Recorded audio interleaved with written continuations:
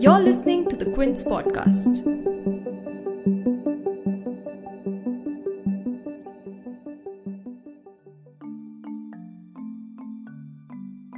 One day after she was arrested by the Narcotics Control Bureau or the NCB on drug charges linked to the Sushant Singh Rajput case, actor Riya Chakrabarti was shifted from the NCB office to Mumbai's Baikulla jail, where she'll be kept for the next 14 days. Far from the initial investigations on abetment to suicide or siphoning of funds from Sushant's accounts that had kickstarted the whole probe in the first place, the focus has lately shifted to a drug angle. After being hounded by no less than 3 investigative agencies, the newest allegations against Riya are now not about possessing or consuming cannabis, but on aiding and financing cannabis procurements for her late boyfriend. Along with vicious attacks over alleged drug consumptions, as Riya simultaneously also faces a misogynistic smear campaign online and on news channels, her colleagues from Bollywood, actors and filmmakers are pledging support for her by putting up a message on quote-unquote smashing the patriarchy on social media. But as the case steers away from facts to sexist vilification of her character and questions on cannabis consumption, let's talk about these two things in more detail. What does the law say about marijuana regulations in India, and what are the arguments on legalizing it? Secondly, do Riya and others like her who are targets of sexist hate campaigns on public platforms have any legal recourse? To deep dive into these legal questions, we spoke to Vakasha Sachdev, the Quince legal editor, Nidhi Khanna, a Delhi-based lawyer, and Neha Singhal, a legal researcher at the Vidhi Center for Legal Policy. You're tuned in to The Big Story, the podcast where we dissect the headline-making news for you. And I'm your host, Shorbari. The fine line between facts and fiction is slowly getting blurred in the Sushant Singh Rajput case as it takes endless twists and turns dictated by a media trial. Barely a few days after the rising Bollywood star was found dead by suicide, Riya Chakrabarti, who was at the time in a relationship with him, became the center of a vicious smear campaign led by some celebrity trolls and, not to mention, several high-profile journalists. But coming to the recent developments straight away, after 3 days of questioning, the NCB has claimed that Riya was, quote, an active member of the drug syndicate connected with drug supplies and knew of every delivery and payment, end quote. Let me clarify that this is of course separate from the CBI's probe that is looking into the angle of abetment to suicide, or the ED's probe, which is looking into allegations of 15 crores of rupees being siphoned from Rajput's account. But what led the NCB to conclude that Riya was a part of a drug syndicate? How has Riya been roped into this drug case at all? Well, to begin with, the NCB's case hinges on 59 grams of curated marijuana found on alleged drug peddlers Abbas Lakhani and Karan Arora, who were arrested earlier but granted bail. But as the NCB continued with their investigation, they claimed to have found links to a drug peddler who allegedly supplied marijuana to Shouvik Chakrabarti, who's Riya's brother. The NCB further claimed that Shouvik was supplying drugs for Sushant via his manager and household help and arrested him under anti-drug charges earlier on 4th September. And then came allegations of Riya's involvement. After questioning her, the NCB claimed that Riya, who was at the time Sushant's girlfriend, had knowledge of these marijuana transactions and had financed some of these transactions. But as the NCB hastily concluded that she's a part of a quote-unquote drug syndicate, what is also important to note here is there's been no recovery of marijuana or any cogent proof for that matter that is linking back to Riya. The case, in fact, is primarily depending on WhatsApp chats currently. So what charges under the NDPS Act are currently involved in her remand? And what are the implications of it? As I've said earlier, the remand letter doesn't mention anything about using drugs. Rather, it lays down allegations of financing and aiding in procuring drugs. And Vakasha Sachdev explains more on it. So if Riya's involvement is proved in all of this, what are these offences exactly, and what exactly is the NCB sort of going to be taking to court, and what are the possible punishments which Riya could face as a result? Now, the NCB in their remand application has said that Riya has been arrested under some very specific sections of the NDPS Act, the Narcotic Drugs and Psychotropic Substances Act of 1985, which is India's main anti-drug legislation. Now, according to the NCB, the sections are Sections 8, Section 20, Section 22, 27 capital A, and then Sections 28 and 29. Now, what do these offences cover? So sections 28 and 29, let's get those out of the way. Those are abetment and conspiracy. So that's obviously to deal with the fact that Ria may not be found to have directly paid for certain drugs or directly made orders for certain drugs which were being, asked for Sushant Singh Rajput. But in case they have to sort of tie her in somehow, that's the need to bring those two provisions in. The actual offences are sections 8, 20, 22 and 27 capital A. And even section 8 here, for instance, is a general prohibition on anything to do with these drugs. So whether it's the sale, purchase, manufacture, transport, or use of these drugs. It's a general provision, doesn't have any specific punishment prescribed for it, which means that the maximum imprisonment you're looking at here would be something like 6 months in jail and a fine of rupees 10,000. The other offences are more specific. Section 20 deals with any of those issues, sort of sale, purchase, manufacture, transport, use when it comes to cannabis. Now, this is again sort of an important thing to keep track of. Section 22 deals with, again, the same sort of offences, but when it comes to psychotropic substances.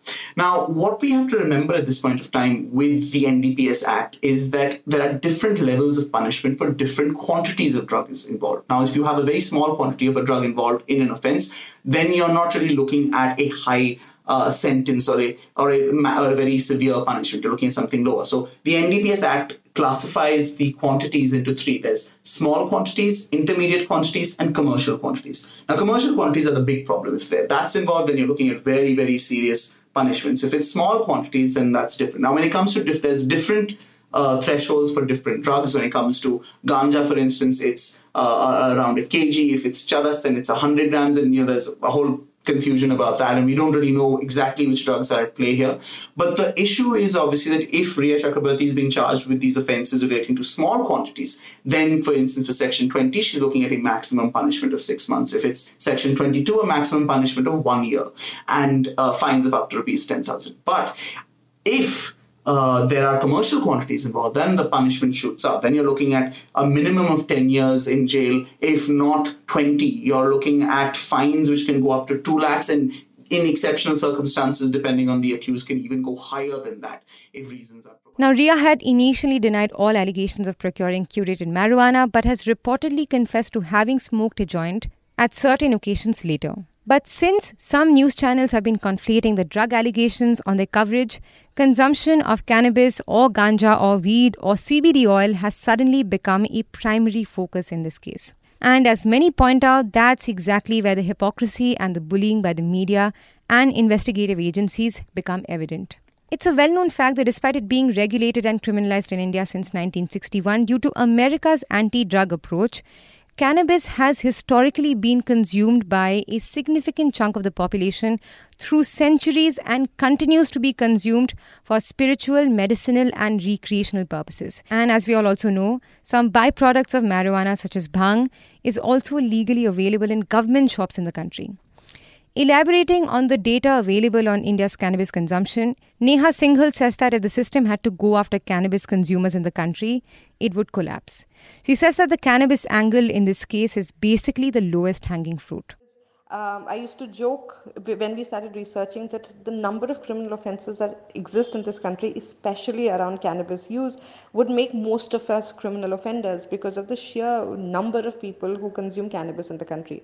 There is a Ministry of Social Justice report from 2019 which documents substance abuse in the country, and it says that there are more than 3 crore cannabis users currently in India. So if one was to actually go after each one of them, our entire system would collapse. The system knows that it is not possible to arrest and prosecute and convict every single cannabis user in the country. This particular case is basically they had to find one instance where they could make this woman show that this woman is a criminal, and the easiest thing to do is to go after cannabis consumption.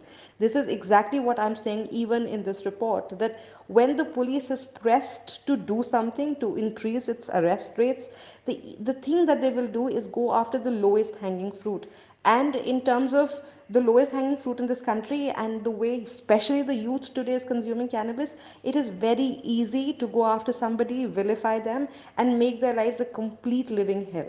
So the data from Bombay itself tells you that that more than 87% of the people who are coming before the criminal justice system under the NDPS Act in Bombay are being prosecuted and convicted for cannabis consumption. So this is again the same case of police being pressed for arrests and going after the easiest possible people. This is what they do. So hypocrisy or not, I don't know, but easy targets definitely. Strangely, even though cannabis consumption is being stigmatized in the media coverage, there in fact are several valid arguments on decriminalizing its uses. These are new arguments, of course. There have been past attempts to decriminalize marijuana in the country, and Ms. Singhal talks about the economic opportunities that India is missing out on by criminalizing cannabis. So to begin with, the 1985 Act, the NDPS Act in 1985, had succumbed to American-led pressure on criminalizing cannabis. If you speak to legislators at the time and people involved in drafting the legislation at the time, nobody was really comfortable criminalizing cannabis because cannabis is such an integral part of Indian culture and religion that nobody was actually comfortable doing this. But because we had signed international treaties and we were now required to criminalize cannabis, it was made to be a part of the law. Now that the world and especially US is moving away from criminalization of cannabis or legalizing cannabis, I think it is time for us also to review where we started, why we criminalized it in the first place, and where we are today. In addition to that, in economic terms, there are a couple of factors that make legalizing cannabis an interesting prospect. One is that we are losing massively in the hemp market. The Indian cannabis crop is not suited for international hemp regulations, so most cultivators are not able to use their indigenous cannabis production and make hemp out of it, which means that something which is becoming a $1 billion industry worldwide is something that India is not being able to tap into. Second, it's about pure revenue. So if 3 crore people are using cannabis in a year in a country, and another study that we have quoted says that Delhi could be losing 725 crores and Bombay could be losing 641 crores of revenue per year if cannabis was taxed, I think it makes a fairly strong economic argument as well. This will also mean that users who are going to be using in any case are going to have better quality weed or charas available to them. There'll be lesser adulteration, which means the health repercussions on people are going to be lesser, because cannabis, as a research source shows, in itself is not a problem. It's the adulteration added to these substances which make the product more potent and harmful.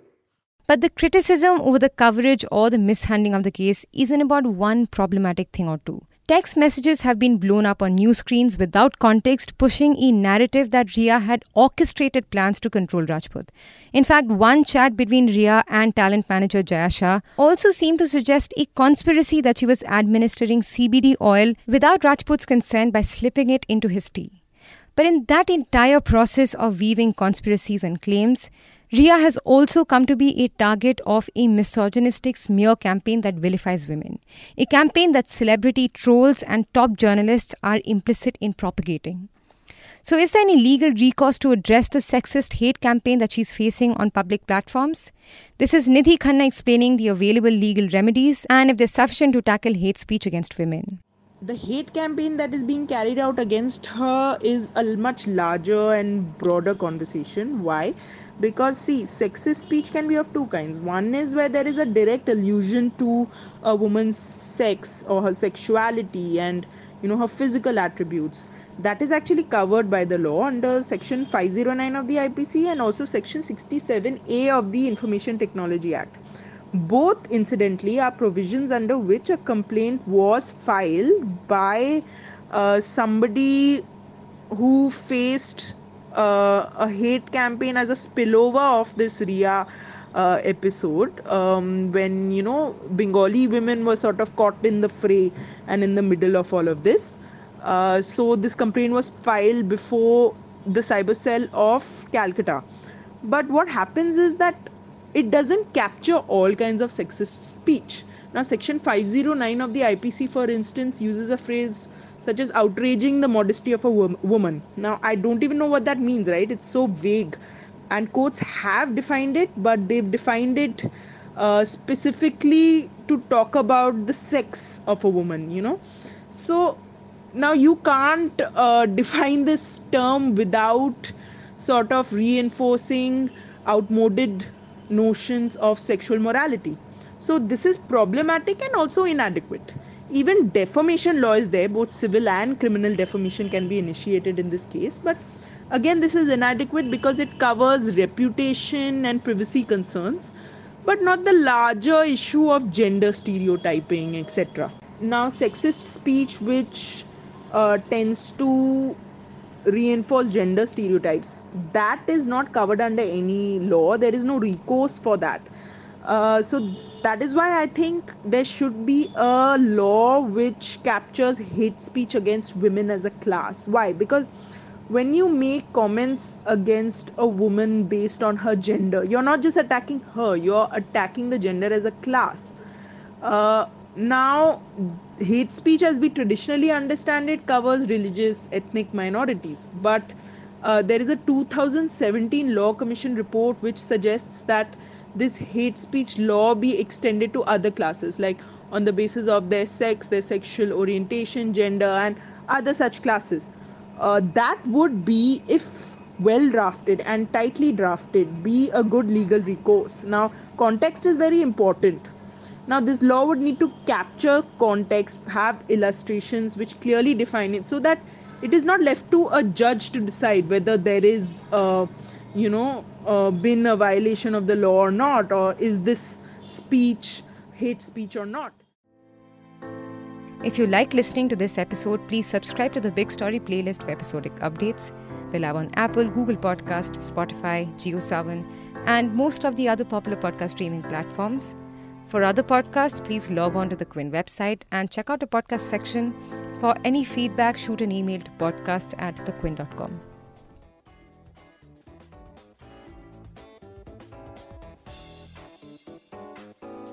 Thanks for listening. Log on to the Quint's website and check out our other podcasts.